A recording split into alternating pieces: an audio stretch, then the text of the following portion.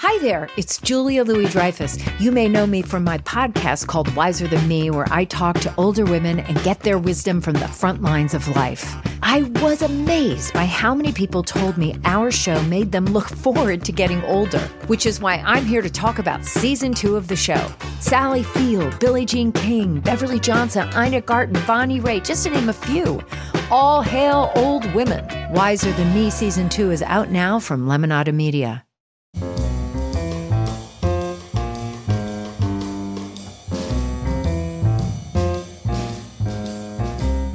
This is Merriam-Webster's Word of the Day for Tuesday, May 15th.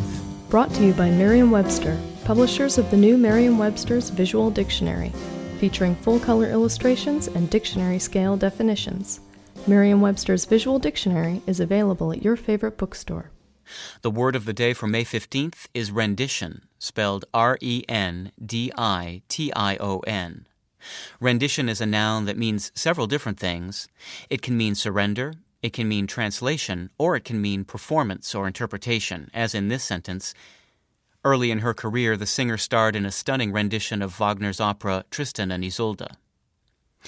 Rendition entered English in the early 1600s and can be traced to the medieval French word reddition and ultimately to the Latin verb reddere, meaning to return.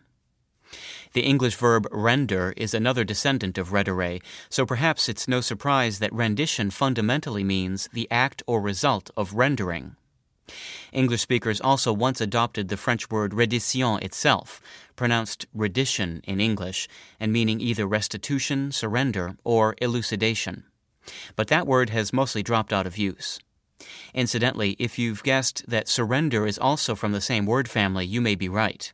The render of surrender derives from the French word rendre, which likely influenced the alteration of reddition to rendition. With your word of the day for Tuesday, May 15th, I'm Peter Sokolowski.